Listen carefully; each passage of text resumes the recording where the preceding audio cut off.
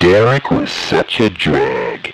Every day he'd have the same cold shower, collect the same amiibos, never play any of his games. Yeah, he was just that kind of guy. But then, one day he goes and opens one of his amiibos. He couldn't even be original about the way he did it.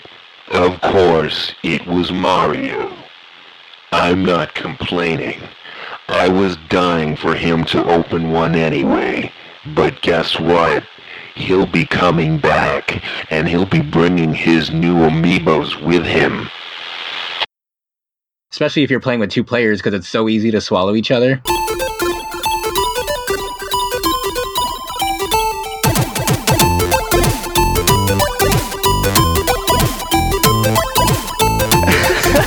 Hello and welcome everybody to the Geekscape Games podcast. This is level 51, the one where Shane was on time. That is right. There's a question mark on the end of on that. Time? In parentheses. Subtitle, fuck yeah, I was on time. I was on time. I was a half hour early. That's And because we actually told you that we were starting at 6:30, and so when we showed up at 7, you had just got there.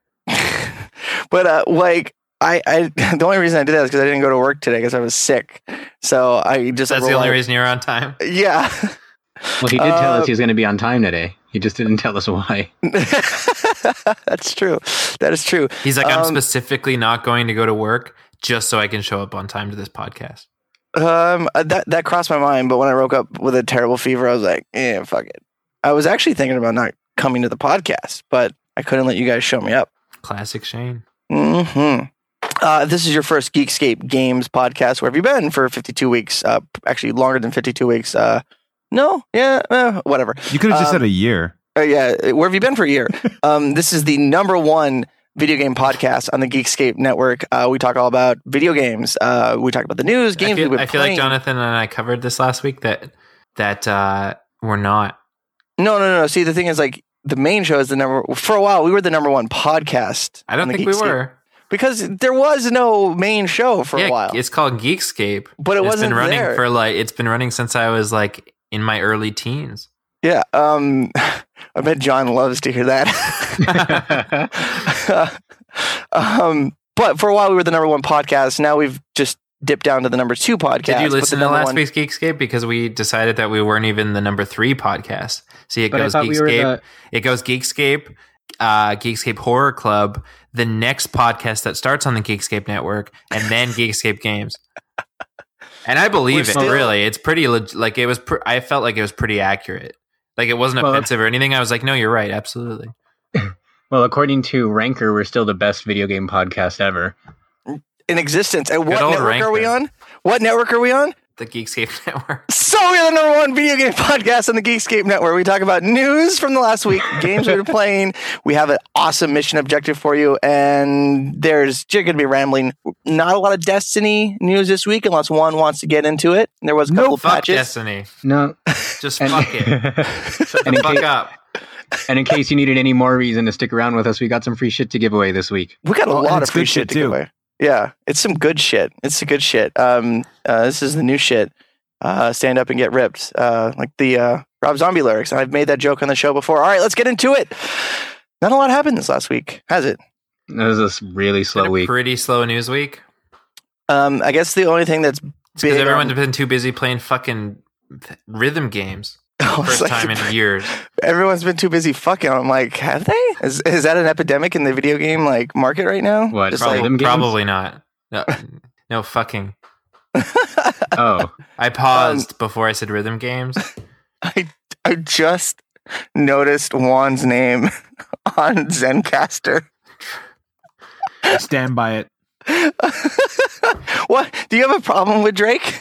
It's so funny that Drake is coming up right now because, like, I think it was the other day when, like, I think it was when Jonathan and I were going up the Grouse Grind, which is a thing that you can climb in Vancouver. For some reason, Degrassi came up, and we were talking about Drake and how Drake had started on Degrassi, and how Degrassi, like, you couldn't really get it in the States, but you could, like, find ways to watch it if you really wanted to, and it dealt with way heavier shit than the US, like, teen high school dramas we're dealing with. Well, they actually used to play Degrassi on like morning television over here.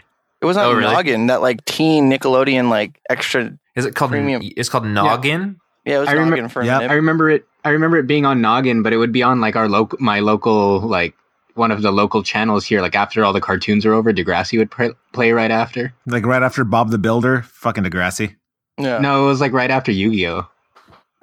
Or Liberty's Kids, actually. Yeah, it was right after Liberty's Kids. Liberty's Kid. What Oh! the fuck is Liberty's Kids? You don't Must know be a Liberty's U.S. only Kids? thing. Well, No. yeah, a Canadian wouldn't know Um, about Liberty's Kids. It's got you there. Anyway, you know who doesn't know about Liberty? This is a games podcast, right? Hideo Kojima. But he does know about Liberty now because Sons of Liberty. tons of Liberty, Sons of Liberty. Sons of Liberty. Sons of Liberty. This is what I Well, said. Tons of Liberty too. You guys are just killing my segues. Like, Sons of Liberty. We should have called the podcast the one where Shane points out all the segues.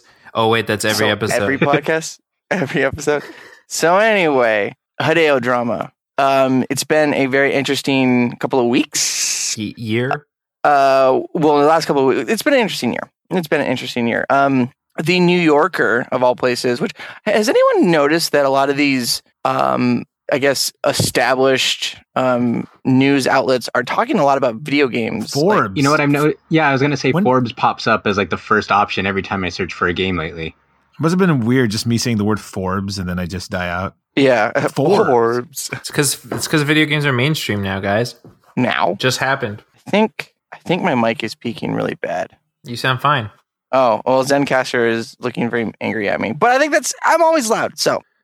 And my mic oh, God, I hate this mic. Anybody wants to, like, Get donate a to new our mic. Patreon? Just get a new mic. I'll get a new mic. Marco Arment actually had a great list of the best podcast mics, and one of them on there was actually very affordable. It was like $12 or something. Ugh. It was Well, a long list, but it was like, this is a great podcast mic for $12. Like, I wouldn't expect it. It's a great article, actually. As a sound guy, I think you'd be interested in it. I'll be, so Hideo Kojima. We should probably start talking about video games. 'cause, Yeah, it's it's 7 minutes in.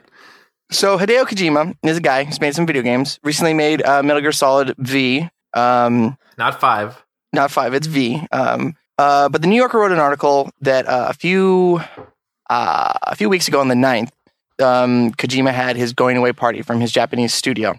And they went in, the article went in, they had an insider that said, you know, the president of Konami wasn't there. The CEO wasn't there, and everybody was kind of happy, but it was a somber moment. And his non-compete clause is up in December, so he becomes a free agent.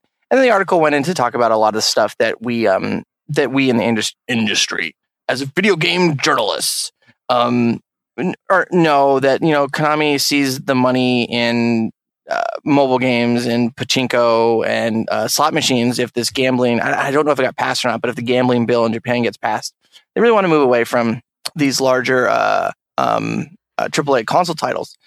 Well, one thing I read in there is that their first mobile freemium microtransaction game was 80%. Like, it increased their profits 80% from 2012 to now. And that's why they basically retired from real video games. Absolutely. Not that mobile games are not real video games, but like big AAA, expensive to produce, years in the making titles. Like, Yeah. I mean, it's like we're like fuck Konami because they're canceling all the shit we love, but they're a business, and in terms of making money, they're doing the smartest thing possible that possibly no other game company has the balls to do. And it's sad, but it's true. Now, Well- how is that having the balls? To be like, we're just going to make mobile games now because that's what makes money. That's like, you know, because literally not that they actually said that, but basically are doing it. Everyone now is like, fuck Konami, except for the super casual gamer who probably doesn't even know what Konami is and just downloads these games because they're in the top of Google Play or the top of the App Store, and they put their money into it. What were you going to say, Josh? Oh no, I was going to say that I mean, I've talked about this before, but it's such a weird concept to me that developing games nowadays means that they have to be quote unquote AAA and they have to be expensive. I mean, Well, Shovel Knight's proof of anything that a game could become huge as long as the gameplay is great, and it doesn't have to be some super elaborate, ultra expensive. Minecraft. Well, like the fact that like things like like Tomb Raider, the Tomb Raider reboot that was considered a failure because it only sold this many million copies or something like that. Yeah, Like, it was supposed to have. That's insane. Yeah, like they projected that it was going to sell 3 million units at the end of the month it launched, but it launched like, I think, a week before the end of the month. So their projections were literally that they expected to sell 3 million units in a week. So they plan to beat every record that ever existed since the beginning of video games. Right, and then they're touting how it failed to meet their expectations because it only sold like 1.5 million in a week. Sounds like something Ubisoft would do or say. Well, yeah, I mean, it's for the most part, it's like the whole industry, at least every major publisher seems to be going down this route. And it's kind of ridiculous because they're setting themselves up for failure and then they back out and say, oh, well, I guess we need to focus more on mobile games because this is too expensive. But using your Ubisoft example, and I'm pretty sure I brought this up before too, but I remember the year that the Xbox One was coming out and the whole DRM controversy was kind of going all over the place. And then you had certain developers like defending it and saying, well, they need to make money because games are so expensive. They need to find other ways to like get more money out of used games or to prevent like renting and that kind of thing.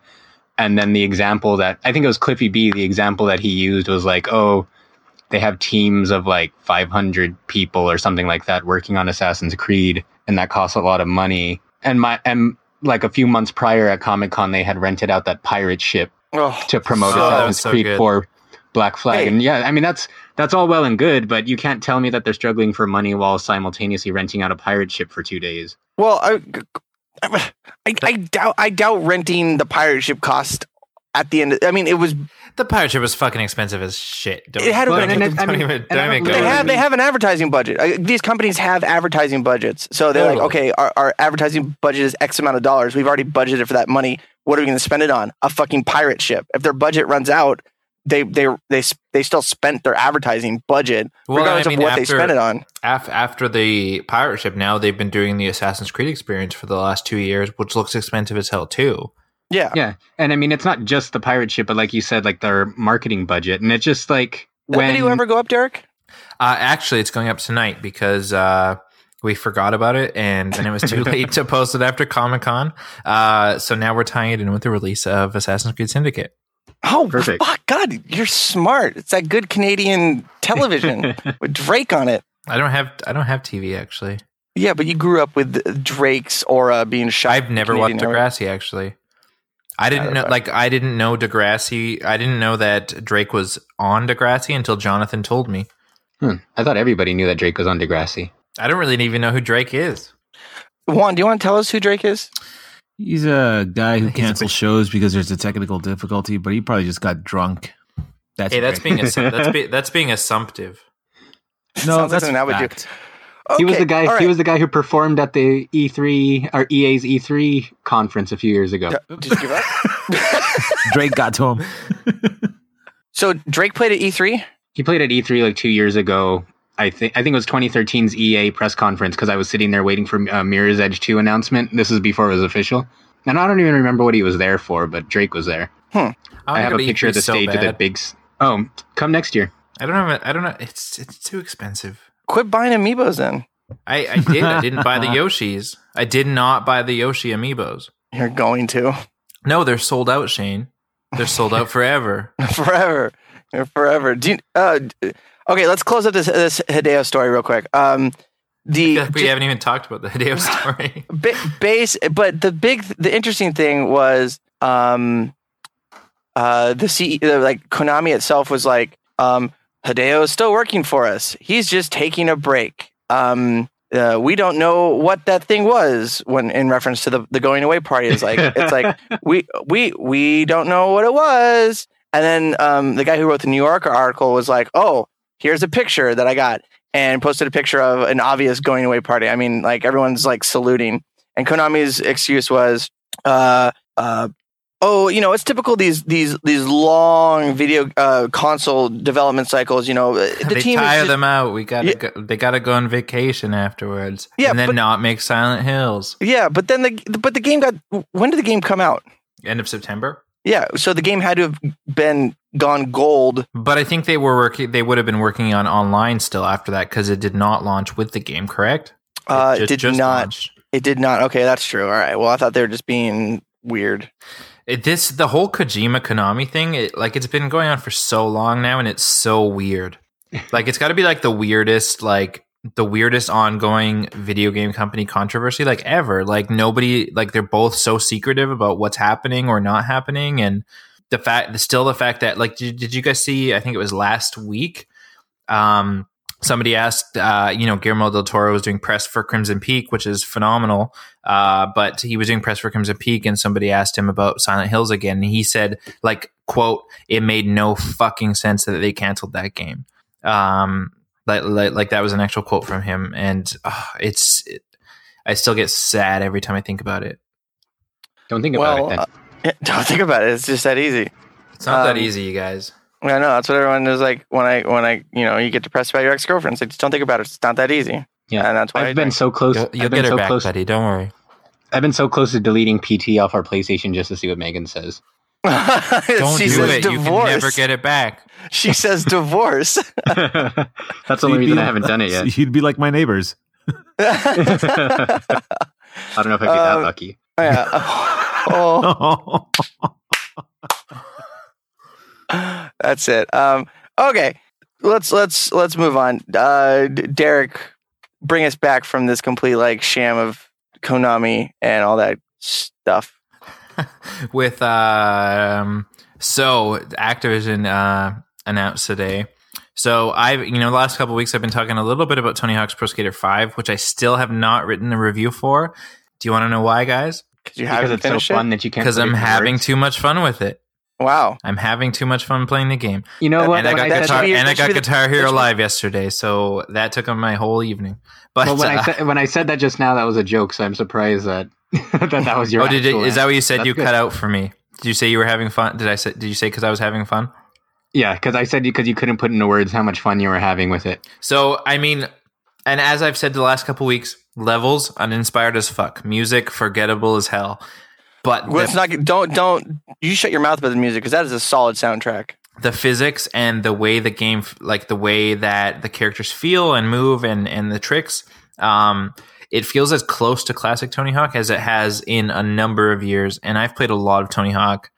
Like, I think Tony Hawk 2 is probably the most I've ever played a video game. Like, that's counting dozens and dozens of hours for Final Fantasy games and everything like that. Like, I think that Tony Hawk, I've played Tony Hawk more.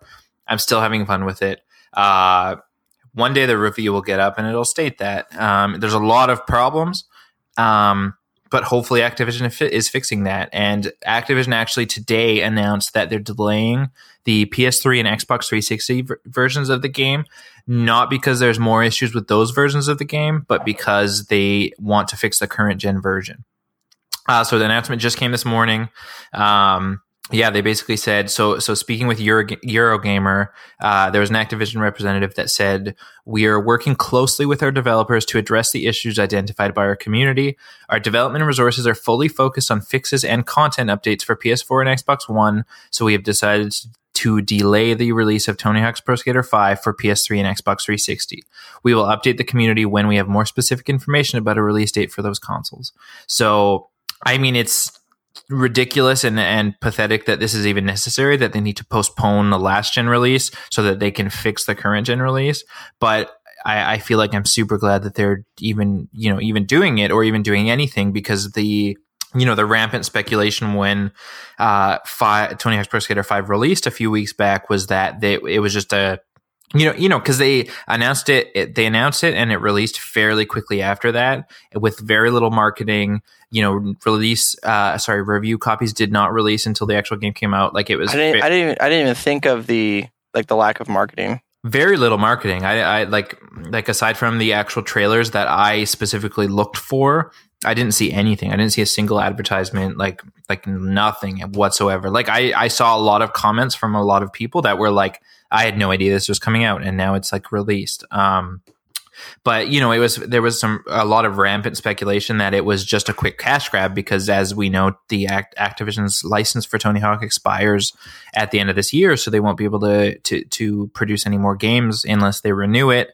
Tony Hawk being not as big of a household name as he was in the 90s, who knows if that's going to happen or if they will try to renew it, or if Tony Hawk will even be interested in renewing it after the last number of Tony Hawk games. But the fact that instead of releasing and forgetting about this title, the fact that they're delaying the previous generation version to try to fix the issues that people are having with the current gen version, I feel like that's really good. And had they planned it to be just a quick cash grab, I don't think we would see that. Well, I don't know. Like, we're not going to release this, like if it was a cash grab, they would be like, we're going to release the old version, like the previous gen version, as fast as possible to grab more of your cash. But instead, they're delaying it. I think the negative news is out there, and they were forced into it. It feels, but the negative news is still going to be, that negative news is not going to, like, people were negative about the game and have forgotten about the game already. That negative news is not going to turn into positive news when they fix it. I don't think that them fixing the current gen version is going to help sales of the last gen version. So, I think that in terms of financials and in terms of money and copies sold, the best thing to do would be to release the previous gen versions as fast as possible and hope that people buying them didn't read the reviews of the current gen version or didn't see the reviews of the previous gen version that are sure to come out. Well, the thing is, I was thinking, what if it goes the way of Mortal Kombat X, where they keep delaying the previous gen version, saying that they're fixing it, and then they eventually cancel it. It's true, and I thought about that, but the actual reason for them canceling the previous version of Mortal Kombat X is because they said that version specifically wasn't up to their, what they were hoping for the title, whereas this delay, they're delaying it. They stated they're delaying it not because of those versions, but because they're all of their resources are focused on fixing the current gen version, so that previous gen version is more of an afterthought. Right. I still need to pick the game up. Redbox has it. It's fun. I'm having a lot of fun with it still. And that's, again, I was really excited for it. Reviews came out. I was so, and you guys heard, I was like, this is going to be different, guys. This is going to be, it's going to be awesome again. It's going to be what it used to be. And I don't know why I thought that, but I did. And then I started reading reviews and got, super disappointed about the fact that, all these reviews are coming out awful, and those severely lowered my expectations. And I was actually happy. It was a lot better than I expected it to be after reading all of those reviews. Well, it's good that it was a surprise. It was a pleasant surprise that it wasn't as bad as you thought. Yeah. What is a not pleasant surprise is how bad Pokken Tournament is doing in Japanese arcades. Apparently, the arcade version of the Pokemon Tekken tournaments arcade cabinets are getting removed because it is they aren't making money back from their from the initial investments. Is it because Yokai Watch has taken over Pokemon in Japan? Now, I don't know what the hell Yokai Watch is, and I expect Josh. I don't know what the hell Yokai Watch is, but it looks awesome. How did you know it was taking over Pokemon in Japan if you didn't know what Yokai Watch was? Because I read that it was taking over Pokemon, and that the Japanese version of Yokai Watch sold over 8 million copies. Yeah, I can see that. Well, the game, the report says that it's from one specific arcade that announced it's going to pull it, but the article kind of overreaches a bit. It doesn't say that all the arcades are pulling it. There has been some comments from some of the more vocal Japanese fighting game enthusiasts that don't like it. And Tekken, because it's pretty much the Tekken mechanics, so it's not going to follow your traditional Street Fighter or Marvel vs. Capcom or hell, not even Smash Brothers format. So if it's kind of more in the lines of Virtua Fighter, where you have the entire 360 degree type of arena to fight. So, at first, with the roster of only 10 characters, which by the way is kind of normal for the first iteration of a fighting game. I mean, if we look back to the original Street Fighter or even Street Fighter 2, like I think, what do we have to start off with? 8? Yeah, Street Fighter 2 only had 8 characters. Yeah, it had 8 characters. Ken, Ryu, Blanca, Guile, Chun-Li, E. Honda, Dalsim, and Zangief. Yeah. Well, let me play devil's advocate on that, because that was something that I saw a lot of people talking about. Its tiny roster. Is that and I don't know if it's a limitation of arcades, like the actual like arcade cabinet. It shouldn't be, but how many fucking Pokemon exist? Well, there's over 700, but 720. Yeah, 720. Yeah, well, yeah, specifically. But when you come with the point is, when you're making a fighting game though, you want balance issues. Like when the very first Smash Brothers, you had a smaller roster. With every iteration of Smash Brothers, the roster gets bigger and bigger. Now we have a roster of over 50. Because you just have to make sure every character is balanced, because you don't want to have a situation where you throw in 30 characters and only 4 of them are actually any good.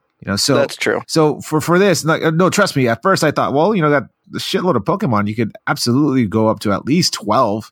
Right? Hell, you have 6 Pokemon in Smash Brothers Wii U. I mean, and this arcade only has 10.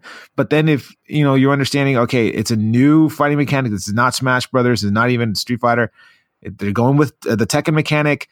We introduced just 10, let people play with those 10. Because, if you went even, 20, there would be some Pokemon that would be completely ignored. And there are some fighting games out there that have a gigantic roster. Take King of Fighters, for example. Oh, yeah. King of Fighters has a tremendous roster, and I have that game, but there's some characters I haven't even touched yet to use, because it's just it's an overload. You want to start off small. Now, it'll be interesting to see how this game performs in the West, where you have a tremendous amount of Pokemon fans and it's only we're only a few months away. It's out spring, so next season it's out. I know I'm going to pick it up just for the sake that it's Pokemon actually beating each other up. And we'll see how it performs here.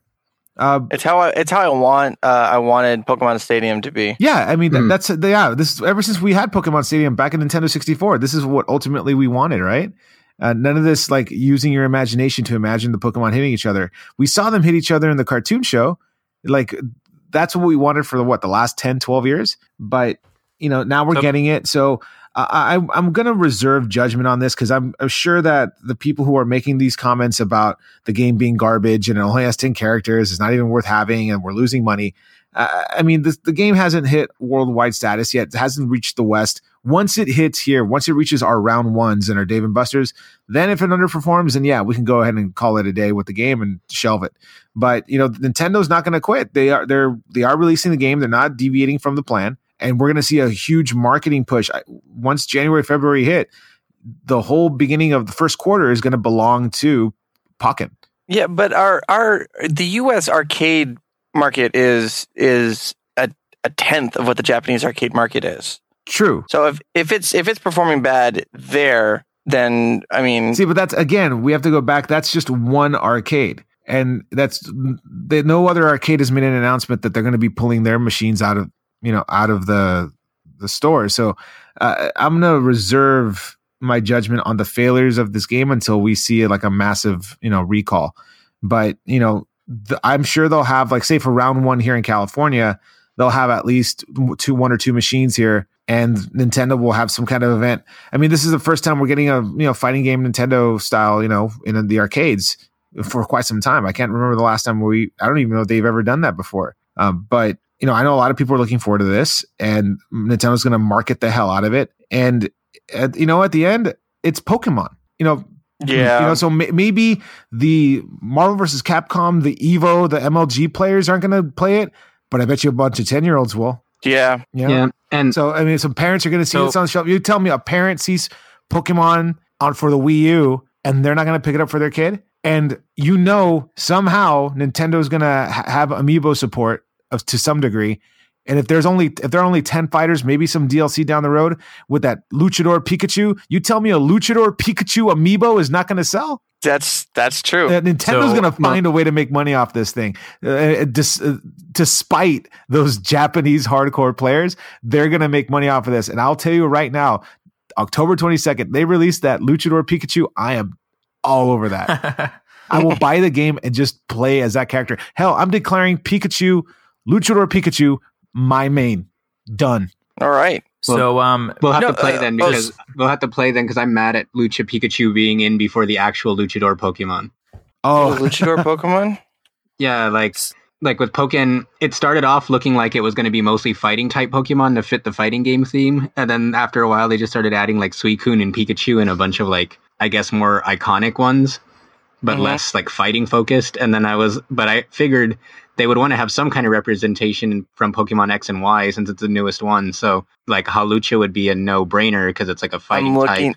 I'm looking at Hawlucha. It is the wrestling Pokemon. And Yeah, exactly. its name in Japanese is Lucha Bull. Yeah, exactly. So like we have an actual Lucha Pokemon, but then a second Pikachu wearing a Lucha mask got in first, so that sucks. So back to the topic at hand. What is Yokai Watch and how cool is it? It's made by Level 5. Cool. That's cool. What the name is familiar. What do they make? They did Dark Cloud. They did Ni no Kuni. They do Professor Layton. Basically all the coolest games. But you mentioned Ni no Kuni. Yeah, Ni no Kuni is amazing. You need to reevaluate your definition of amazing. Did you play Ni no Kuni? Did you try to play Ni no Kuni? I didn't have a PlayStation 3. Anyway, so what's Yokai, Josh? It's I guess it's similar to Pokemon in a way. It's like you you befriend yokai, which are different like kinds of demons and spirits and that kind of thing. And the battle system on it is really interesting because it's essentially a turn-based RPG, but you have like a little wheel where you can have 3 party members in the back row and 3 party members in the front row, and you rotate the wheel to like constantly move your party in and out of the front lines of the battle. And the default attacks, everyone just consistently auto attacks, but you can trigger special attacks that will have you either trace designs on the touchpad or tap certain icons or spin a wheel on it to like build up energy to like unleash stronger attacks. And just, I feel like the game, from the little bit that we've got to experience, and I think a demo came out for it today. So if you guys, so if you guys or anyone else who's listening wants to try it out for themselves, the eShop should have it up by now. But I'm definitely going to check that out on my new 3DS because when I moved from Vancouver Island to Vancouver, I traded my couch for the Majora's Mask new 3DS. So I'm pretty stoked on that. What a weird... That's like those stories of like the guy that's like, he started with a paperclip but ended a house. I started with a couch. I started with money, and then I traded that money for a couch, and then I traded that couch for a new 3DS. It's basically the same story. Yeah. No, but like... That sounds pretty cool, actually. Yeah, and then the way that you find... Since they're supposed to be invisible unless you use your... As the name's called, your Yokai Watch. Oh, that's so cool. You can use the touchscreen to like kind of detect where the invisible spirits are and like draw them out into the open so that you can battle them. Have you been watching the anime, and how is it? No, and I don't know. Okay. You mentioned drawing symbols on the touchpad, and that reminded me of Trauma Center. Where is Trauma Center? Dead. Forever? Pretty much. But it's amazing. Like Metal Gear? Like Silent Hill? Both of those amazing Dead series? Yeah. About dead things. Do we have any like other news topics to touch on? I have some Battlefront stuff to talk about. Oh, let's not talk about Battlefront ever again after last week. This is Battlefront 3 stuff. Yeah, exactly. So Trillion God of Destruction got announced this week for the West. What is Trillion God of Destruction, you ask? It's a I did. game. Yes, I do. I did. What's a Vita, you ask? I don't know. It's a long lost console, but made by the Sony Computer Entertainment Japan. It's the console that Sony doesn't remember exists. But the reason why it caught my eye is because it has this really interesting concept, or it's essentially a strategy RPG. But the reason it's called Trillion God of Destruction is because your characters are basically being like controlled by the God of Destruction, who has 1 trillion HP. And when he's away, you secretly like train with your other party members to get stronger and to eventually whittle him down to 0. So his health is 1 trillion. Yes. And it's persistent every time you run into him? From the way it sounds, yes, but it sounds like you're supposed to avoid him, and then when he's not around or asleep or whatever, is you and your party go out to train and level up, and kind of like building up your strength in secret, so eventually you can try to gather up your strength and take him down. And there's supposed to be like really cool. And there's supposed to be like 10 different endings and a new game plus that carries over your progress. So it sounds like one of those games where you're meant to fucking die 1,000 times before on your like 10th attempt you're finally able to do it. But most importantly, your troops are led by one of 6 different overlords, each of which are potential waifus that you can date in between training. Yes, of course they are. Of fucking course they are. So I was wondering when we were going to get to the waifus this episode. There needs to be a drinking game like Minutes to Waifu on the Geekscape Games podcast. I'm playing the it number right one now. Video game podcast. I'm playing right now. Are you? A little bit. Oh, we need another drunk cast.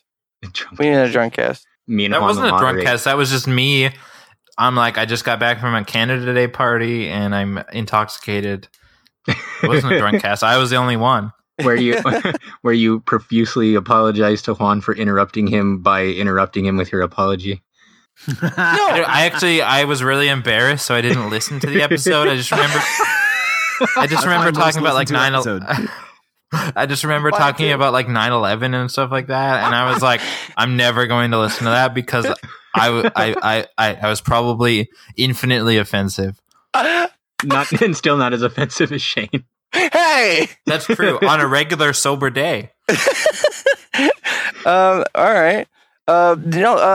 Trillion looks like a pretty cool game. Look at this. Oh, so many waifus. I can't even. You know, real girls exist, Shane. Yeah, but they break your heart. That's true. I'll give you that.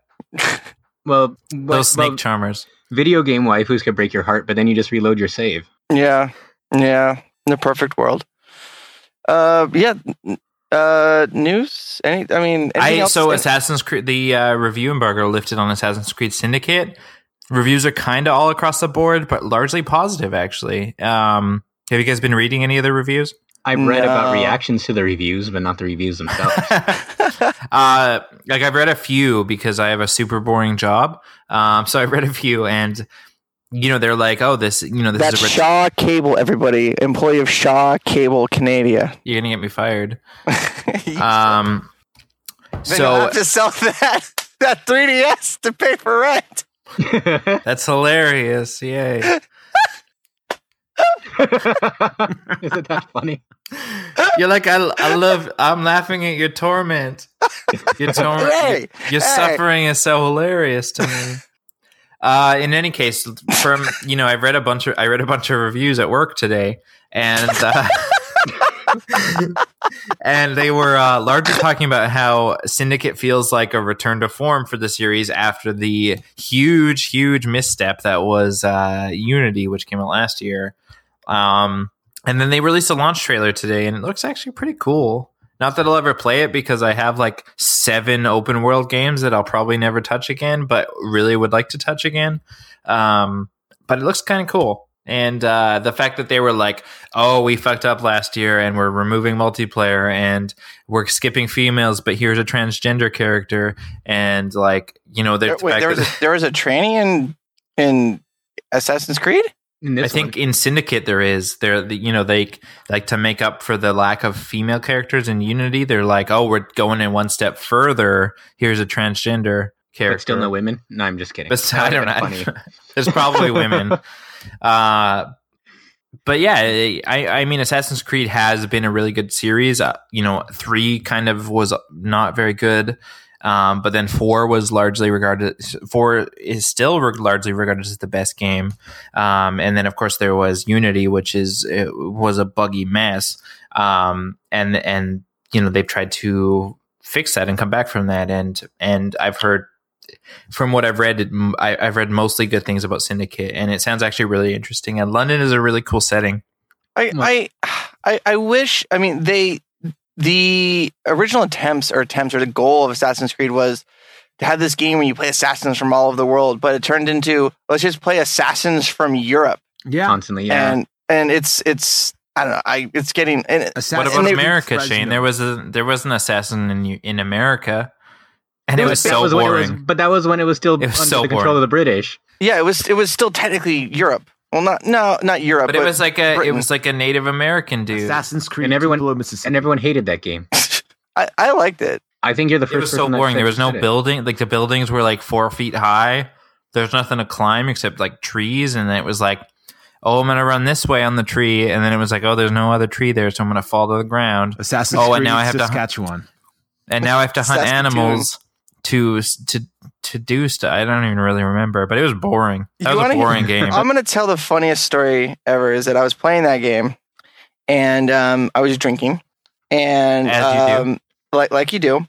And I remember at the very end, there's a chase through some docks after like the main bad guy. I remember starting that mission, and then I remember coming to during the credits. Coming on Amiibo? No, I had a good old fashioned brownout. So I don't know how. I have no idea what that means. Like it's like blacking out, but like you come to and you shit yourself. God damn it, Derek! God damn it! You're taking away like the pleasure of telling a funny story. Is this like what did I do to you besides get you fired? Got him blackout drunk. I don't want to talk about that on air. Assassin's Creed Eugene, Oregon. You made me miss the Power Rangers. I didn't do shit. Anyway, I still don't know how Assassin's Creed 3 ended. All I remember is credits. I don't think anybody does. Didn't the world end or was going to end? Nobody. I'm sure it's going to end at some point.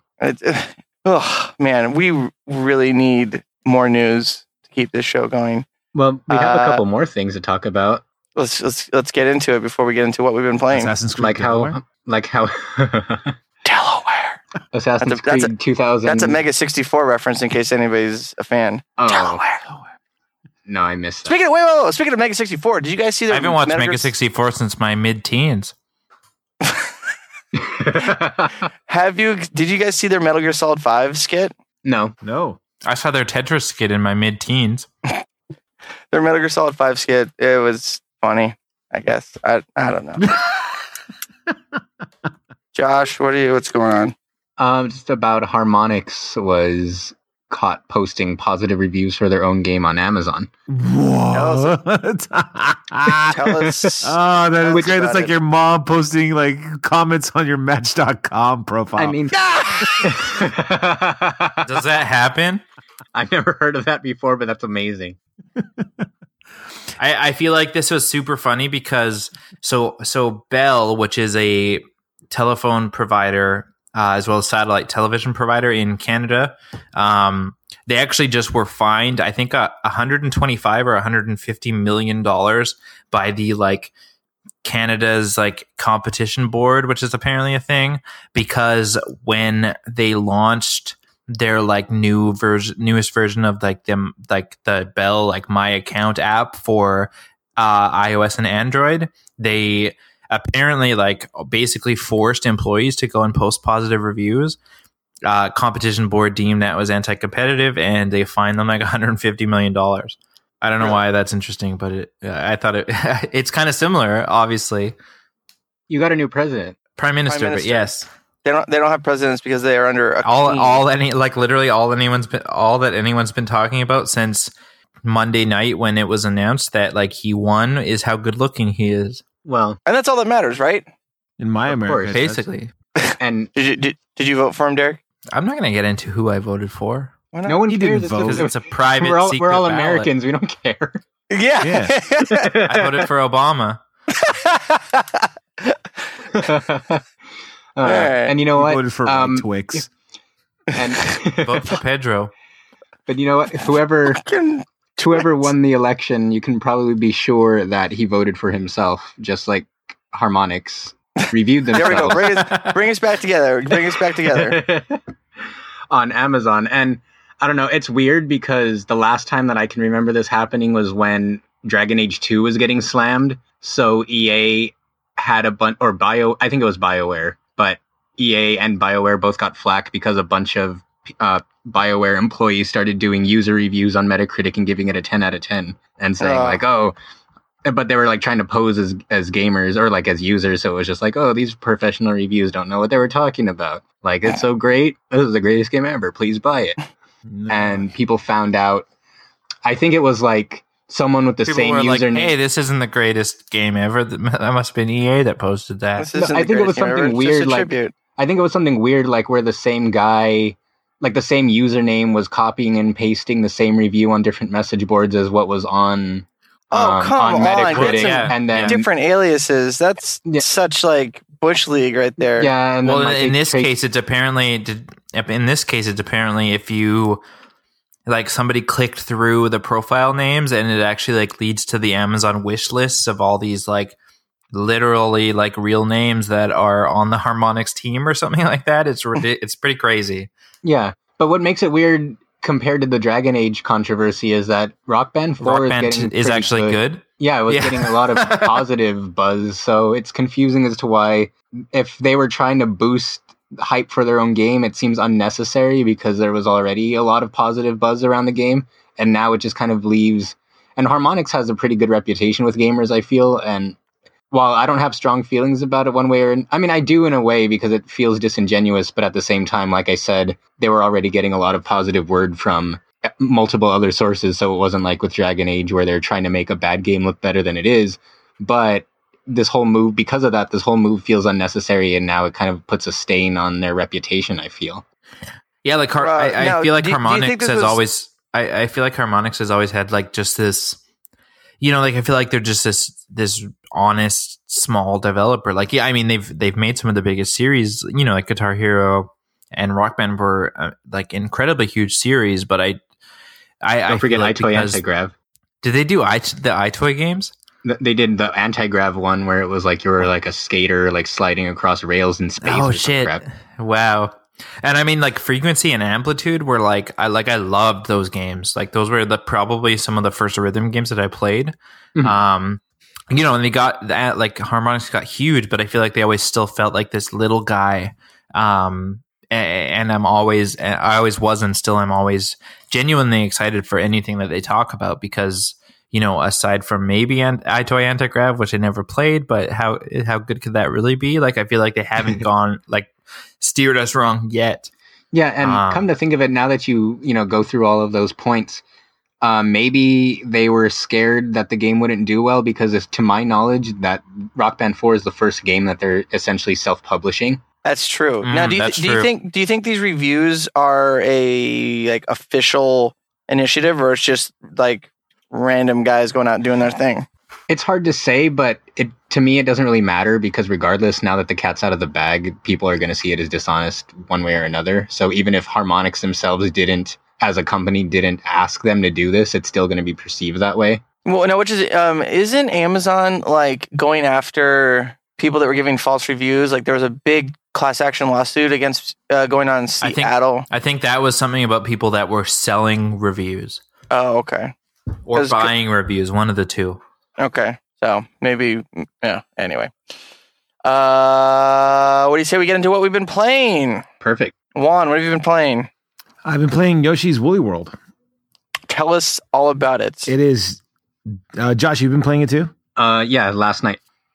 Then feel free to jump in whenever you want. But it's one of the most visually beautiful games I've played in a long time, and it's one of. And he played Destiny. And I play Destiny. No, the game is absolutely gorgeous, and the extra time that they took to spend on the game shows. The lighting's fantastic. The textures feel like you can almost feel the cloth and the yarn. My wife and I were playing it a couple days ago. It has this very cute charm about it. It reminds me a lot of the Kirby game that came out not too long ago, Kirby's Epic Yarn. But it's just the visuals. Kirby's Epic. Oh, yeah, it was Epic. Yeah, Epic Yarn. It has that sense. But the thing with Epic Yarn, you always had that sense that it was going to be very lighthearted and very easy to go through. Wasn't it Kirby and the Rainbow Curse? Yeah. This title has that same aesthetic where it looks very non-threatening. But I just finished the first world and I opened up the special world. Holy crap. I played Runbow, which to me is the hardest platformer of the year. I mean, this is like sadistic, masochistic people who love a challenge, who love to die over and over and over again just to beat it that one time. Yoshi's Woolly World, no joke, it has challenges. And the secrets that are hidden in it are so cleverly placed. And it just puts a smile on your face when you figure it out, like how they set up the secrets and the alternate paths. I can't say anything. And that's just over the first world. I played I think it was 8 stages in the first world, not counting the boss fight. And I can't say enough good things about it. I mean, this is how the rest of the game is going to be. And I'm going to go play it after this podcast is over. I actually played more of this than Destiny. And then one thing too, when you mention the difficulty, is that they actually give you like end of level bonuses that count towards like your 100% completion. And one of them is to finish the stages with full health. Mm-hmm. And like the farther you get in the game, the harder it is to do that. Especially if you're playing with 2 players, because it's so easy to swallow each other. Giggity. And smack and like throw your eggs at each other and stuff. So I mean, it's 2 player swallow fest.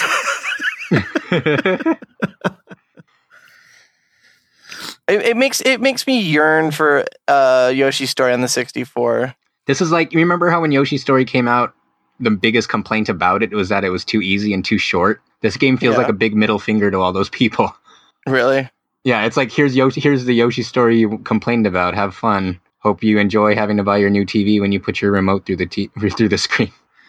Or just I'm worried that this probably happens. Somebody rages out and just breaks the gamepad over their knee. That has to have happened somewhere. I'm sure it has. Absolutely. What else? Is that it, Juan? Nothing new? Aside from, I still haven't had a chance to play Triforce Heroes, mainly because I wanted to play with 2 other people, and we never got a chance to do that. But the game's out tomorrow, so I'll just go ahead and pick it up. And if you guys are free, or if anybody else is planning to pick it up, I would love to go through the game with 2 of you guys. Absolutely. I forgot what I was just going to say. Halfway through saying it. Oh, my fever's coming back. Derek, what are you drunken fever. So I have been playing. I can't remember if I talked about it last week or not, but Minecraft Story Mode. Just really briefly, it's a lot of fun. Super. I didn't know what to expect because it's an all ages game. It's like it's for families, and like little kids can play it. And so the decisions that you have to make are not nearly as tough or as like heartbreaking or as they will literally stick with you forever as they are in like games like The Walking Dead and The Wolf Among Us. Still really, really hard. And as far as a introductory episode comes, like it really did its job, and it got me addicted. I'm desperate for more at this point. So that was pretty cool. There's actually a full written review up on Geekscape.net right now. In short, I loved it and can't wait for the next episode. I'm fairly, I think I may have talked about it last week, but it's really cool. And I feel like the biggest thing is that, I have like some of my really, really close friends have kids that play Minecraft, and they, when they're playing Minecraft has no, Minecraft proper has no story. Of course, you're just walking around, like breaking blocks, collecting shit, building shit, like stuff like that. But they create their own characters, and they create their own world, and they create their own story, like, and they play these characters. And playing Minecraft Story Mode felt like that. Like it felt like it felt like I had been transported into an imagination of some child that created a really cool Minecraft story, and I was and I was living and living it, and it was it's neat, and I can't wait to play the second episode. But the reviews on Geekscape.net in any case, and it basically says that and some other stuff. But so check it out there. But aside from that, I have also been playing Guitar Hero Live, which is so much fun. Like it literally, the last time I played Guitar Hero, seriously? Whoa. Do you want to try that one more time? The last time I played Guitar Hero seriously was probably Guitar Hero 2, like back on the PS2. Guitar Hero Live is so much fun. Like, James Franco approved. And Lenny Kravitz. Yeah. Did you guys see when Lenny Kravitz's dick fell out of his pants? I heard about it, but I did not see it. I don't know why it's relevant at all. But Guitar Hero Live it's like, so there's two main ways to play. There's the live mode, which is this. I feel like it's actually really neat because, you know, for instance, like if you look back at Rock Band 3 and Guitar Hero World Tour, pretty much no reason to have both of them. Like they were essentially the same game, just with different branding. Didn't World Tour come with the drums? Yeah, so did Rock Band. Oh, I thought you said Guitar Hero 3 and World Tour. No, Guitar Hero World Tour and Rock Band 3. Rock Band 3 had the keyboard. But I mean, they were so similar. Like the games were so Derek, similar. Get your shit together. Aside from some of the tracks or whatever, like even then, a lot of the tracks are the same. Yeah, exactly. Like I feel like this time around it's really cool because they're both trying to do something really different. Like Rock Band is like, hey, here's the Rock Band experience that you remember. It's going to be just as fun as it was like 10 years ago or whenever Rock Band came out. And Guitar Hero is actually trying to do something really different. So there's two main ways to play this game. That you have the live mode, which is so cool.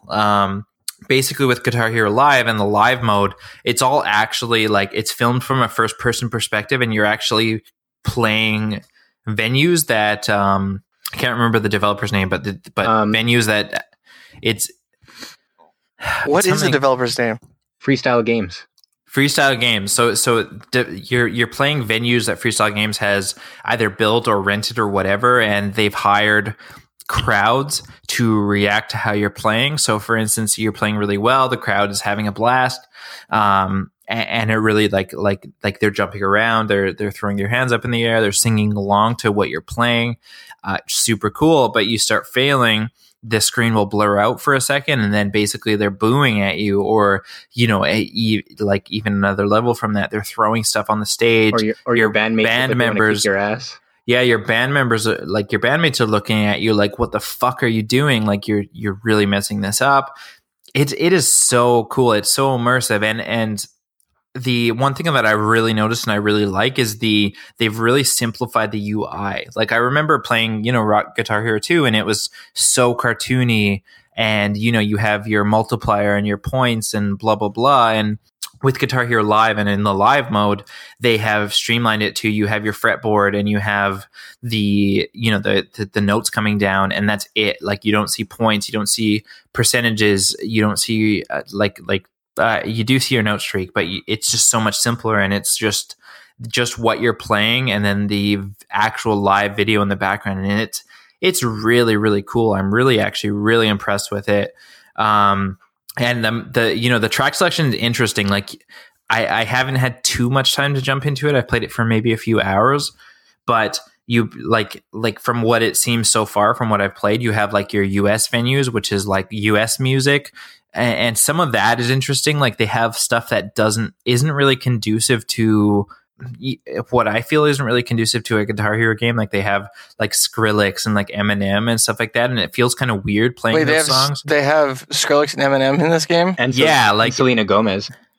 And Selena Gomez. What Eminem song? Berserk or something like that. What Skrillex song? I have no idea. It's the one that just sounds like a bunch of electronic shit going off. So playing that stuff feels kind of weird. Hey, you shut your mouth. Shut your mouth, because that is my alternate livelihood right there. Playing that stuff in this Guitar Hero game feels kind of weird. But then there's also like the UK venue, which has like UK bands, which have actually like you can actually feel and hear the guitar in it, which is, you know, they feel a lot better. But in any case, every set, and they're organized in the live mode. They're organized into sets, so you'll play 3 or 4 songs at once.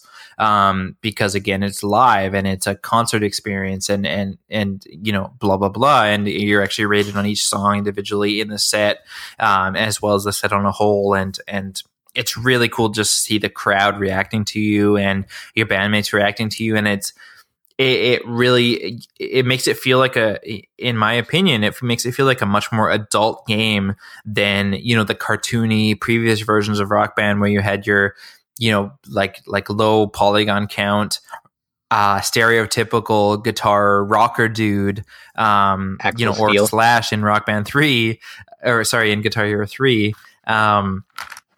It feels so much different than that, and it feels so much better than that, I think. And it's really neat that they've tried to do something different and to bridge that. Not bridge that gap, but make that gap between it and Rock Band larger.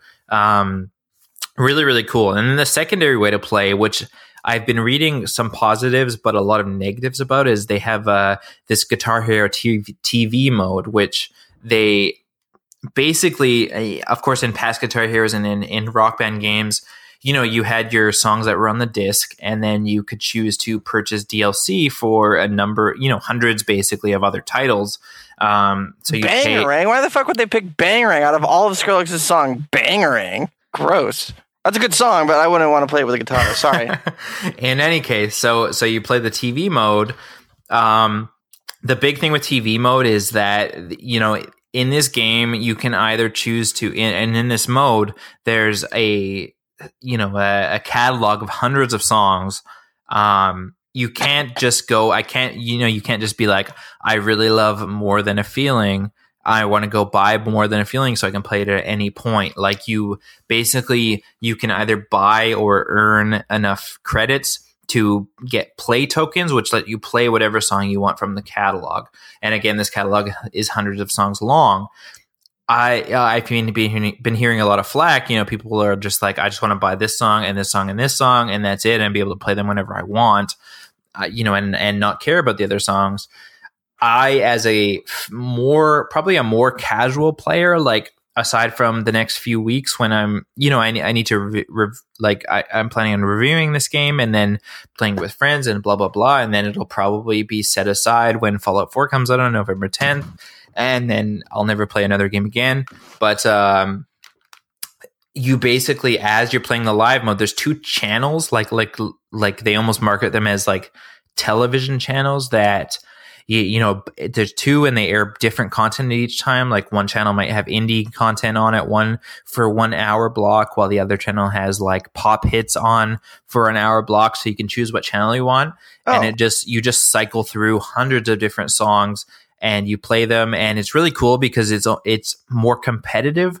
Like, you see it somehow pairs you with people that are similar to the same level as you, and you see what place you're in amongst those 10 people. And then at the end of the song, you get reputation, which helps you raise your level, which slowly raises your difficulty. So it eases you into playing harder songs and at harder difficulties. And it also earns you credits each time, which you can use to purchase basically play tokens, which you can use to play any song you want. Or you can pay actual money to get play tokens as well. See, that's where they get you. So, my super question that has been plaguing me is, how hard was it to pick up the new controller? Fucking hard. Okay. It's fucking, but so I've played it for I got it yesterday.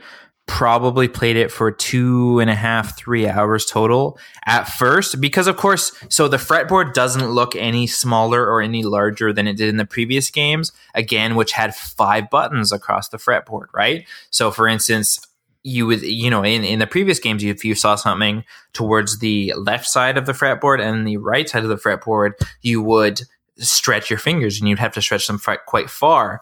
Even though it's probably been 2 years since I've picked up Rock Band or I picked up Guitar Hero, when I would see something on the left and something on the right, I would stretch my fingers and not hit a button at all because, for those of you that don't know, so they've changed the Guitar Hero controller entirely, and now you've got three frets, but you've got buttons on the bottom and buttons on the top. And it's much more like close to playing chords. Yeah. Oh, absolutely. And once I feel like I'm still getting used to it, and it feels really, really cool, but I still find myself really and for the first couple hours, again, I would literally be reaching for buttons that weren't there constantly. And that's just because, I played Guitar Hero for a number of years, and that's what the controller felt like, or even Rock Band, the controller felt the same. And it's hard getting used to this new controller, but as I'm slowly getting more and more used to it, it feels better and better because, you don't actually have to stretch your hand, which I felt like was actually could actually be really, really uncomfortable in the previous games, which I don't think was ever their intention. But when you're playing for an extended period of time, like to stretch from the first fret to the fifth fret, even with I'm a tall, large dude. I have fairly large hands. It I like how you said that. It's like, well, you guys know, like all the listeners know how tall you are. It was uncomfortable. It got uncomfortable, and I feel like you don't get that same feeling with this, but yet it still can be. It's really it remains really challenging, not because you have to stretch your hand so far, but because of the different combination. There's far more combinations because there's actually 6 buttons now instead of 5 buttons. They're just layered 3 and top and bottom. And then plus there's like the fretless or the cordless drums too. Yeah, so there's chords and stuff like that too. So it's a mixture, like instead of just having to hit one and I can hold the ones before the third. I can hold the first fret still because I'm hitting the third fret, and so the first fret doesn't interfere with that. Like there's actually chords that you have to play now, and so it's like because of the way that they've designed it, it's easier for new players to get into, but also like on the hard end, it's far more challenging than the previous game was. And so in this Guitar Hero Live mode, you choose your channel. You're basically there's like actual legitimate music videos that you play over top of. You see your ranking compared to the 10 players that you're playing against. You get credit, so you get reputation at the end, which slowly raises your level, which raises your difficulty, which raises the prizes that you're getting. And you get credits at the end of each level as well that you're playing, which lead you to be able to purchase play coins, which let you play any song you want in the catalog, which is again hundreds of songs. They said that they're adding more all of the time. It doesn't feel so I can just be like, oh, I just want to buy play coins. You can spend real money on it. I haven't looked at that, but I feel like the game is fairly generous in giving them to you. So every single song that I play gets me 120 to 160. I can't remember what the currency is called, but credits or coins or whatever. And I think it's about 6,000 credits for like a 10 play coin pack, which gets you 10 credits. Which gets you 10 songs in the catalog to play whenever you want. But it's also very generous at like when you hit this level of reputation, oh, here's 5 play coins. Like when you hit this level, here's 10 play coins. Like I think I have like 25 right now, and I haven't really used any of them. And I have almost enough credits to buy 10 more. Like it feels fairly generous at how it's giving them to you. But I love the content. I think the live mode is really cool, but I think I'm almost having more fun actually playing in the TV mode, where I just choose a channel and here's the block of content that I'm getting, and you just play song after song, and you're not choosing the song, but they're really interesting songs. And I've actually discussed, like it feels like a music discovery service. Like there's a lot of new music in there too that maybe I haven't heard before, and I'm like, oh, this is really cool, and then I save it on my iPhone or whatever, and I'm having a blast with it. It's really unique and it's really original. It feels really new songs, but they put a Skrillex song in from 2011. 1 out of 10. Too much old Skrillex. Too much. No, it's a blast, and the new controller feels really good, and as hard as it is to get used to. I've only played it for a few hours, and it's already every single song I play is getting more and more comfortable. Has a ton of classics, has a ton of new music. I haven't had a chance to try Rock Band 4 yet, but I'm loving Guitar Hero Live so far. I'm planning on putting a ton more hours into it this weekend, and then I'll have a review up sometime in the near future after I get a review of Tony Hawk 5 up. But I've been reading a lot of people that are hesitant to pick the game up because of the potential for microtransactions. I feel like it's not limiting at all, and that it's really generous with the free plays that it gives you. And I almost like this system better because instead of me having to, I don't know how much songs cost in Guitar Hero Live, like $1.50 or $2 or $3 or whatever they cost. But I almost like this, that and it's very much like I don't buy DVDs or Blu-rays anymore. Like if I want to watch something, I'll watch, I'll rent it on iTunes or Redbox, except Redbox just pulled out of Canada. So pretty much just iTunes now.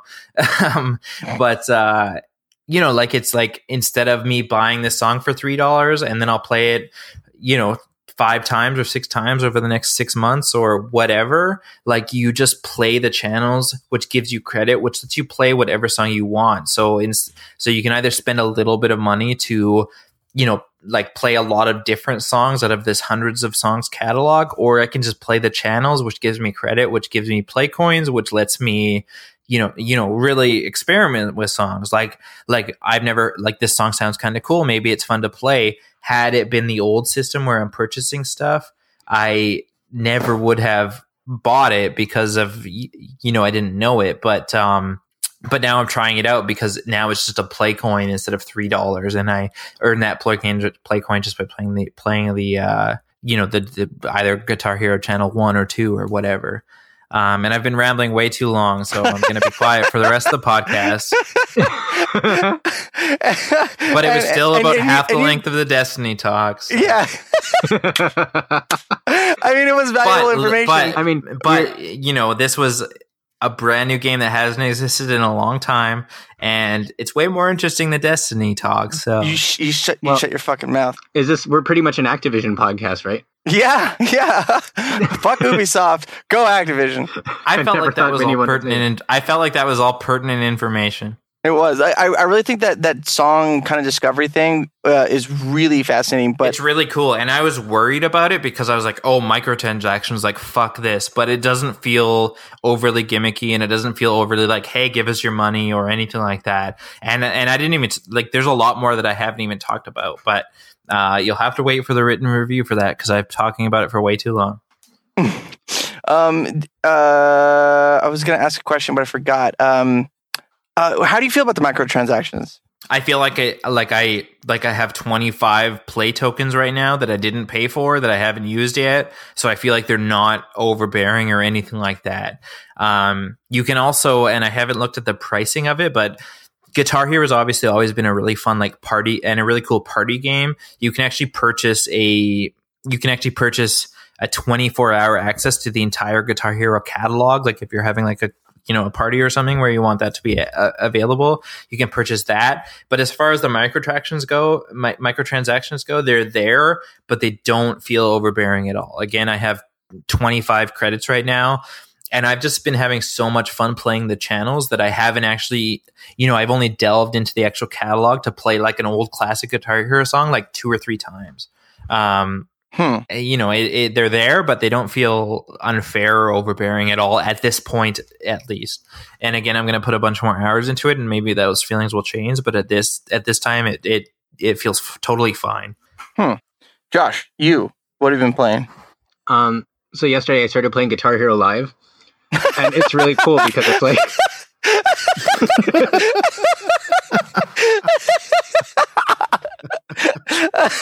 Juan, let's go start our own podcast somewhere else, okay? The Destiny Cast. No, but like the only thing that I wanted to add to everything that Derek said, if there's anything left, was that my fucking Christ. was just that, like, I've always been more of a Rock Band guy, and I always felt like after Harmonix split from the Guitar Hero series, that Guitar Hero was always trying to play catch up and do what Rock Band was doing after Rock Band did it. And with this one, it just feels so much more fresh and kind of like a step up from those kind of games. And as far as the whole DLC structure, I kind of like it better that I have access to the entire catalog, even if it's limited, than having to pay $4 for a song that I might not even like, but I don't know that I don't like it until I've actually bought it already. So it's like I was also kind of wary about it, but after listening to what it was going to be like at E3 and then actually experiencing it with the copy that I have, yeah, like I'm actually pretty much sold on this structure, because you can put, while you don't have the freedom to play everything whenever you want, you basically have access to the entire DLC catalog without ever having to pay a dime for it, essentially. But outside of that, I ended up moving on from my husbando in Amnesia, who said he was going to avenge me after I fell off the cliff and became blind and deaf last week. You need to stop talking about it because I started playing that game. Oh yeah, that's right. You started playing it too, right? But that's the bad ending. So if you're a good, respectable woman, you won't.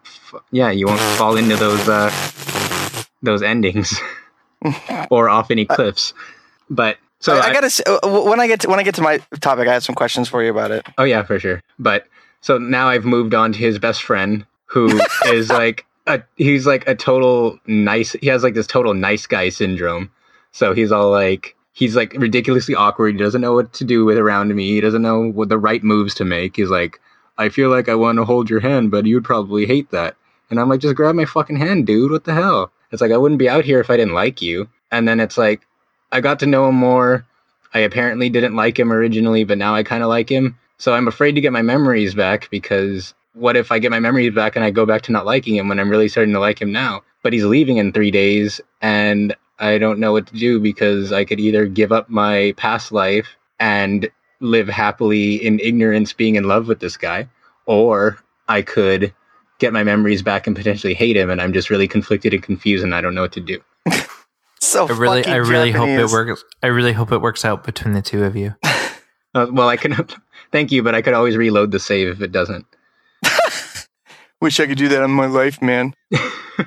But outside of that, I actually was fortunate enough to get invited to a Nintendo Media event this past week where they gave us a preview of all of the holiday titles they have coming out over the next couple months. One of which was Yokai Watch, which you talked about earlier, so I'm not talking about that again. And since we're running along, I'll try to speed through some of these because a lot of them are just similar to what we've talked about before. So Mario Tennis was the first one we got to check out, which it's Mario Tennis. But now they have mega mushrooms that pop up on the field where when you grab them while you're playing, one of the characters will get really big. And of course, naturally, their shots get a lot stronger. Every time the opposite team member like kind of lobs a shot back that was originally hit by one of the larger characters, it kind of pushes them back really far and leaves them immobile for a bit. So it kind of adds another party / Mario themed element to their whole tennis mechanic. Plus, there's traditional modes to play if you just want to play a regular tennis game.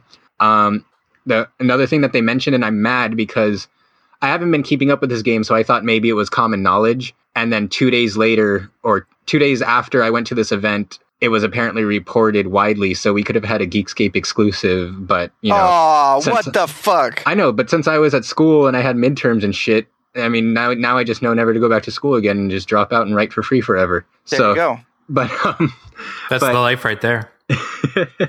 But yeah, apparently they. Hey, at least you're not a psychology major. Oh well, if I'm a psychology major, I could end up dead. But I like how one laughed at that joke. But I don't understand the reference at all. It was an amnesia reference. It's like he had some kind of epiphany, like he remembered someone who died and that he really didn't like back in his college days. Is your neighbor a psychology major? No, but for another podcast. But I don't know why that's funny. You're the one who pushed me off the cliff. No, but in Mario Tennis, the exclusive that I lost was that the amiibo support in it is going to be similar to Smash Brothers. So basically, you'll tap an amiibo and it'll suck ass at tennis, and then the more you play with it, it develops its AI and gets better. That's so cool. Until the point this is a 3DS game, right? No, Wii U. Oh, that's even better. Yeah, so I mean, it sounds really interesting. I've never been into the whole amiibo training thing, but the thing that worries me is every other game that has like extensive amiibo use, you had to like erase the data off of the same amiibo if you wanted to use it for a different game. Because they can only hold the save of one game, right? Right.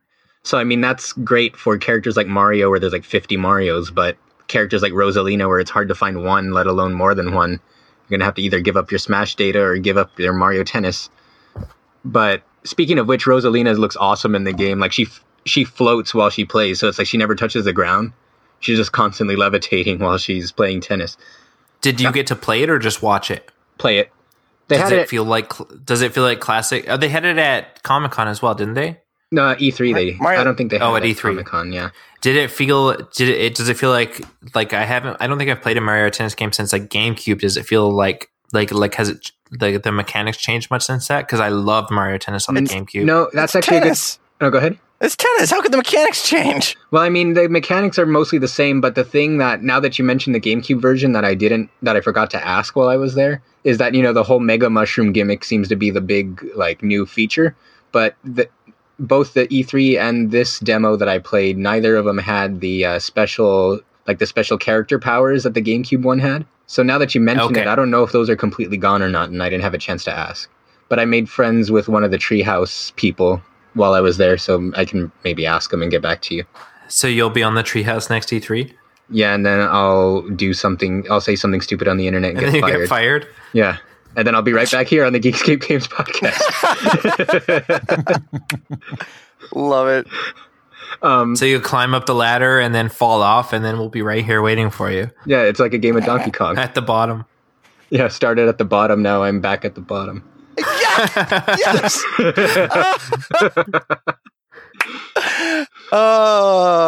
So is that all you played at the media event? No, I played a lot more. Okay, so starting with the boring ones, I played Pokemon Mystery Dungeon. It's Pokemon Mystery Dungeon. Okay. I played... But more mysterious than last time. No, less mysterious because it's like the 7th one. Really? Pokemon Mystery Dungeon? No, I think it's like the 5th. Oh. But outside of that, I played Fast Racing Neo, which I'll play more of at E3. But it's that indie game where someone decided, hey, Nintendo's refusing to make a new F-Zero, we'll make our own. Yeah. And it's really cool because I knew that it had a lot of hype around it, but I didn't know that it was kind of like F-Zero meets Ikaruga. So it's like the boost panels on the track are different colors, and if you tap the button, it transforms your car to a different color, and the color has to match the boosting pad in order for it to work. Oh, that's so cool. So it's like on top of like driving at 1,000 miles an hour and going through all these crazy like turns and obstacles, you also have to keep track of what color your vehicle is. So it's a really interesting concept. It's like Ikaruga. Yeah, that's what I said. It was like Ikaruga meets F-Zero. Oh. Well, all right, I'm going to be honest. I've kind of been playing Amnesia every once in a while when the conversation starts to drone on. You too? Yeah.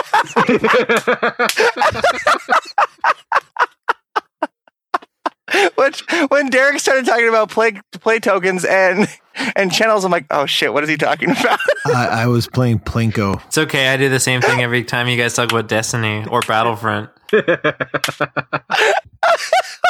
I still love you guys.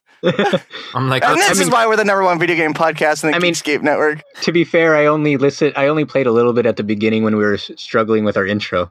I listened to every word that Derek said about Guitar Hero because I felt the exact same way. But okay, so outside of that, and then of course I played Fatal Frame at the event, which is out today, and I'm so excited. It's even. I feel like it's even better than I expected it to be because I didn't know what of course the last one skipped us, and I had no idea how it was going to play, with the Wii U's features, but like now it has a whole mechanic where it's the first game since probably Zombie U where it feels like it's using the gamepad to its full extent. So it's like there's all these other like orbs around the ghost, and the more orbs you could fit into the picture, the more damage it does. In order to do that, you have to actually like physically rotate the gamepad as if you were trying to, adjust the frame of a real camera. Now that sounds so cool.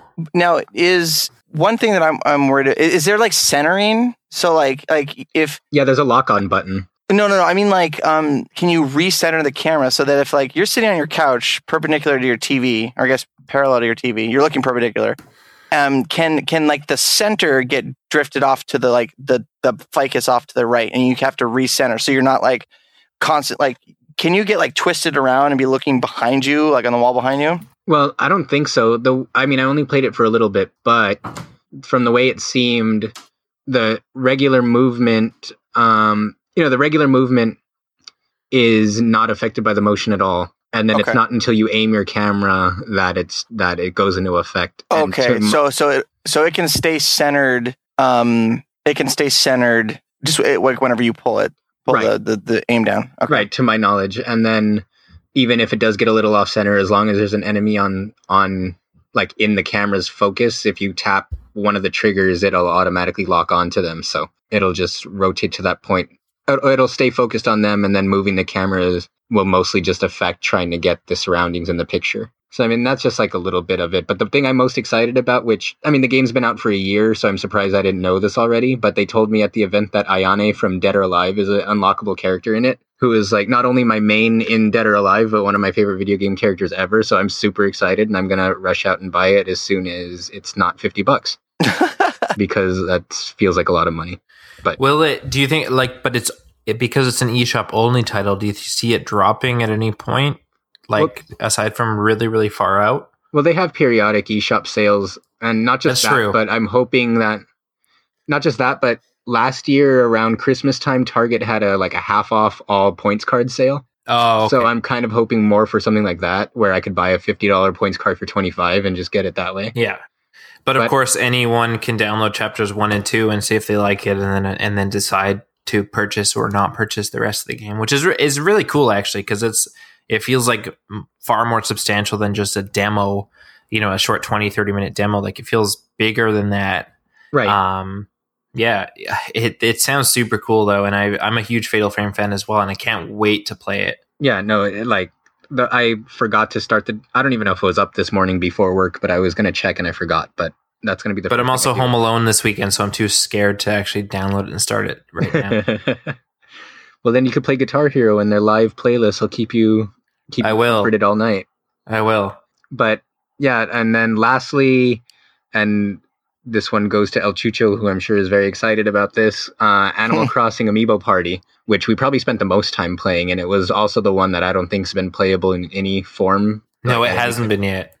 So the way it works is really interesting, where it's not really like a competitive... I mean, of course, your goal is still to win, but it's more like a traditional board game than the typical like video game board game where your success relies on like beating the other players at mini games and that kind of thing.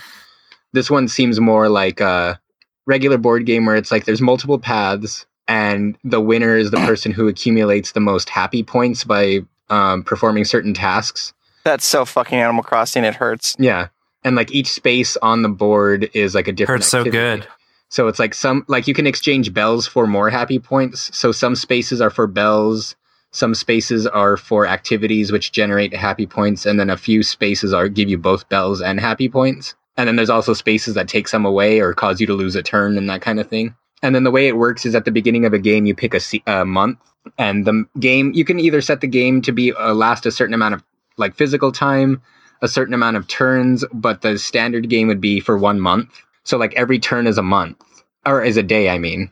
And then depending on what month you pick, that's how many turns the game will last. And any holidays that land in that month will have special events like your standard Animal Crossing games.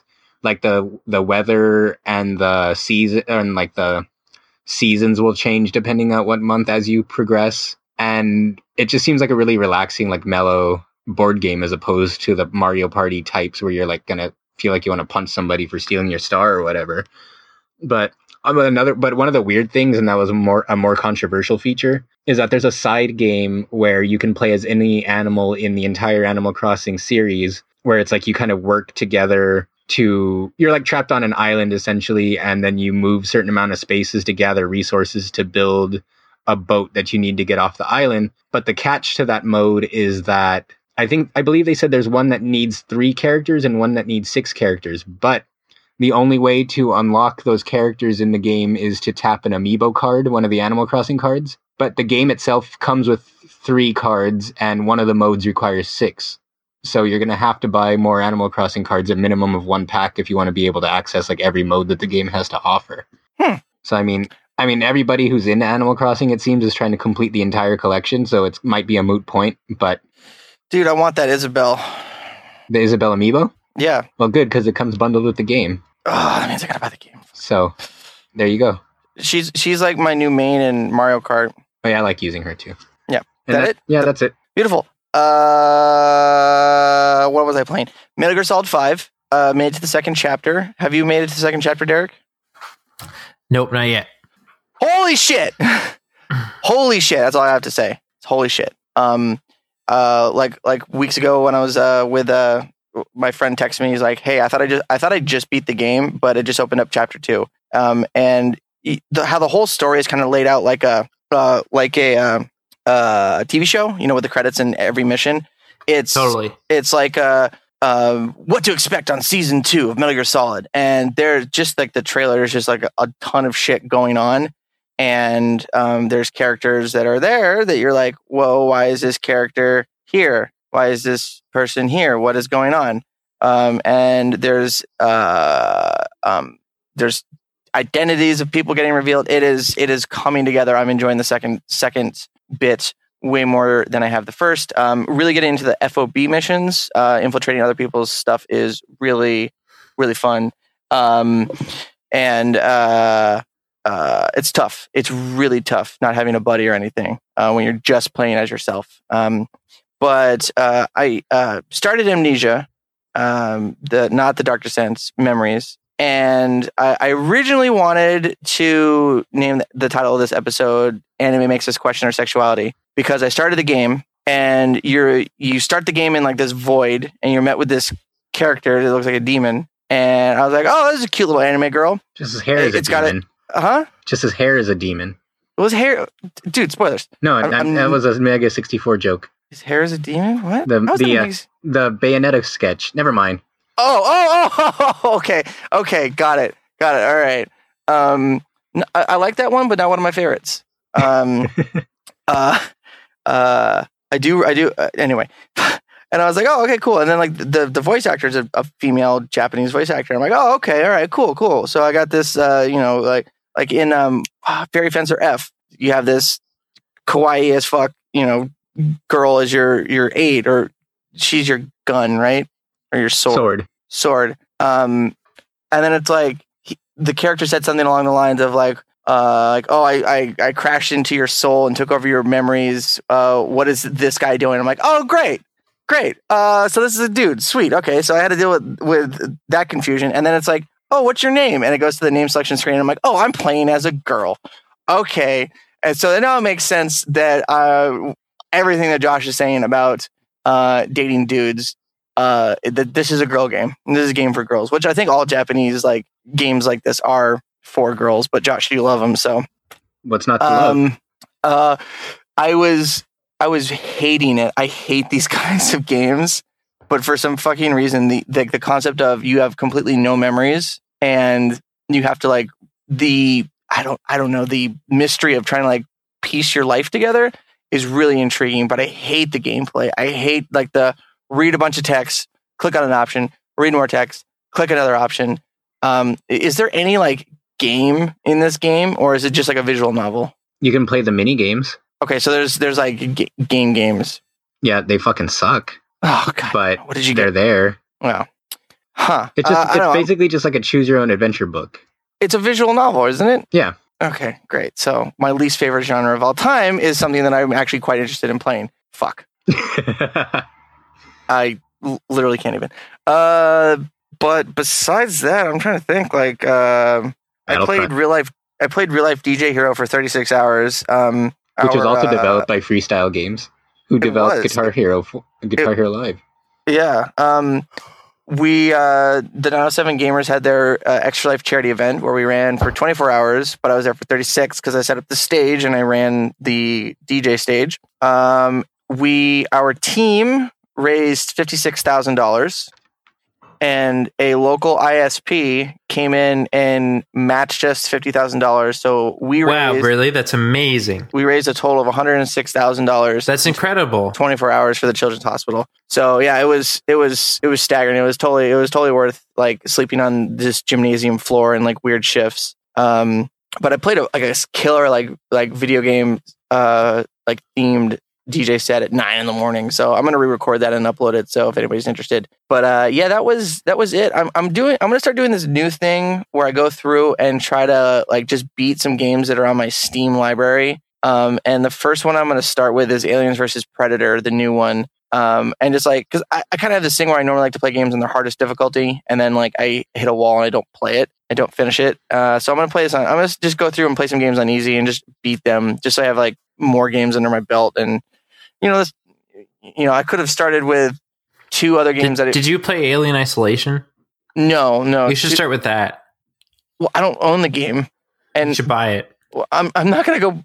buy a game so that I can, just because it. No, I'm not going to buy any more games to add to this. I just want to see you be scared. I played it on the Oculus Rift at last year's Extra. That sounds fucking horrible because it's so fucking terrifying. It was really bad. And then they played a anime girl dancing sim, which made up for it. So, but yeah, that's it for me. Mission objectives. Last week we asked you. There's a giveaway first. Do we want to do the giveaway first? So we have 2 giveaways, don't we? No, just one this week because Juan left. Oh, so we have a Steam code available for Telltale Games Tales from the Borderlands, which just finished up a few days ago. Critically acclaimed, amazing game, available on Steam. I believe I believe the Steam code is available for Mac and Windows. Sorry, OS 10 and Windows. So to enter the contest, I didn't tell you about this, Shane, but I've created, because I'm providing with the Steam code. I'm creating the rules for the contest. So I want you to tweet at Geekscape.net, not Geekscape Games, because have we used that Twitter in a while? I don't think so. I just logged into it for the first time today in forever. Yeah, I was using it for a while, and then when school started, I've fallen behind on everything. So tweet at Geekscape.net. So that's Geekscape DOTNET, and give us a reason why Shane should show up to the podcast on time. Your best reason, why should he show up on time? I didn't show up on time. I was early. For once. The best answer, and then again, that's totally deemed by me. The answer that I find the funniest or the best, you're gonna get a Steam key for Telltale's Tales from the Borderlands. And again, it's a full season pass. So there's the full game, which is completely available now. I think it costs about $25 on the Steam store. So you're going to be tweeting at Geekscape DOTNET. I'm going to open it up on the Geekscape Facebook, and I'll probably put a post up about it as well. But have fun, come up with some creative reasons, and whichever I find the funniest, you're going to win a copy of the game. So, and you know what? You should probably when you post it on the Facebook, you should probably do R1 to Geekscape Games, and can do it for either one. Just because if people start visiting us there, maybe we'll start using it. Yeah, this is true. I just don't use Twitter because it's just the signal to noise ratio is gigantic. But I'll start using. That sounded pretentious as fuck. Sounds like a Yelp review. All right, and then we have another contest that won. We have another contest coming up. Yeah, coming up. So we need to starting the show on time and not going too far over, because Juan always ends up leaving. So Juan can stay for the whole episode. Yeah. Our Skype timer is currently at 2 hours and 20 minutes. Yeah, that'll be our contest. Not really, but this will be our contest for next week. Give us a reason ways we could shorten the show so Juan can stay. Yeah, this is going to be a marathon episode. Cool. So much for no news. Yeah. Mission objectives. It's just because Guitar Hero came out and we talked about it for so long, and by we I mean I. We asked you a control scheme you like to play on, inverted or normal. I got a few responses. Tyler N. said normal. Rick L. said OG GoldenEye inverted. And I asked him why, and he said probably just the mass amounts of hours playing GoldenEye, in which inverted was the default. And since then, that's what I'm used to. And then William E. said inverted. What do you guys got? So I had a few responses. So my question I posted was, gamers, do you play your games with inverted controls or not, and why?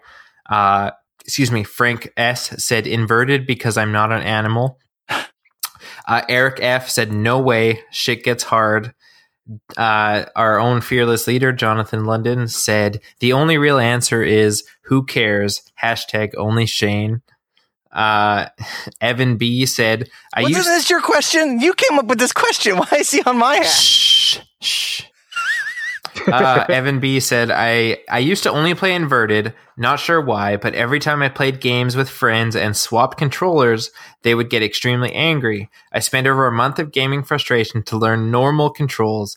I can play with both now, but it takes me about half an hour to get used to one or the other after using one for an extended period of time.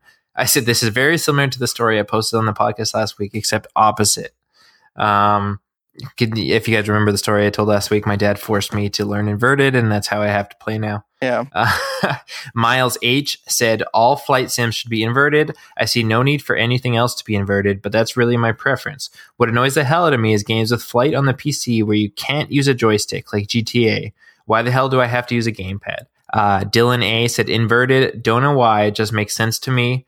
Dylan L said inverted for flight, non-inverted for anything else. Sean M said, I think one of the first-person shooters I played back in the day must have had inverted, and then it's just what I use now, and I can't switch. Although when I played at a friend's house, I always have to switch the controls, and they think I'm weird. Graham H said inverted for flying. That's it.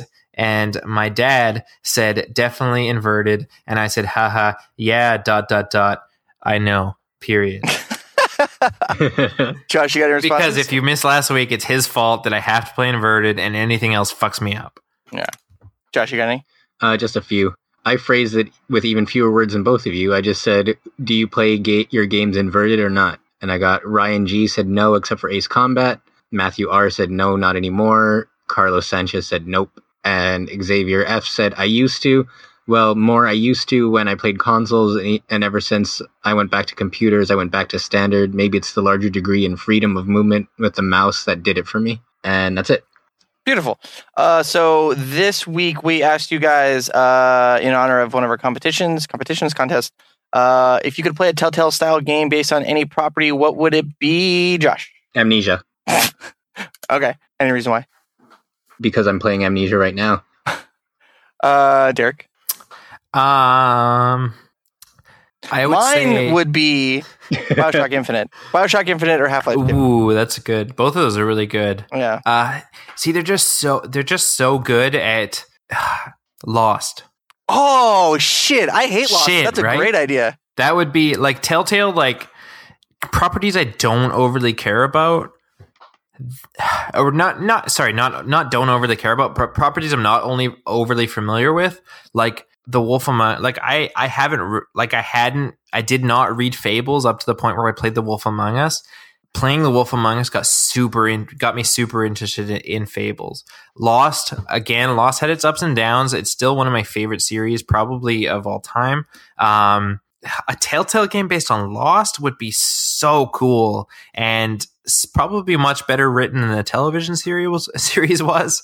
And I just can't even imagine like Telltale's renowned for, and again, something I mentioned in my Minecraft story mode review, the choices that Telltale forces you to choose, like the decisions that they force you to make, are almost impossible. And putting that in a world like the world in Lost, I can't even imagine. I can't even imagine it. And that would be super cool. Yeah, and I have a real answer. I just didn't know what to say earlier.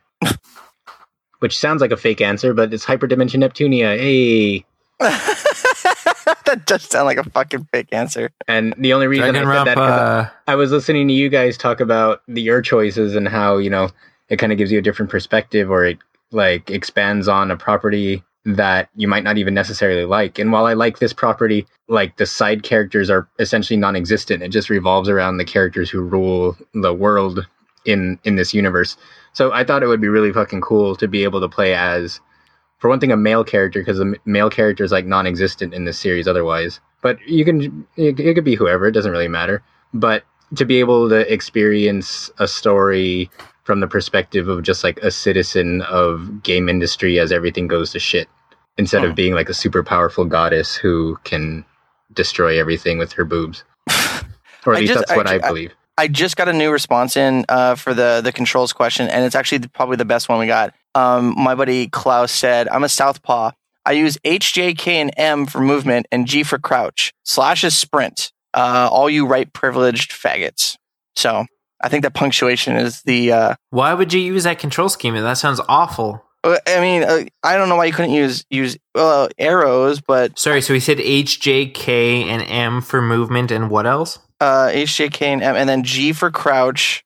Oh, is it because he's left-handed? Yeah. But why wouldn't you just map them to the actual arrows then? Because then you putting your thumb all the way over there, control would be wonky. I would never use the arrows for an FPS. But even if you were left-handed?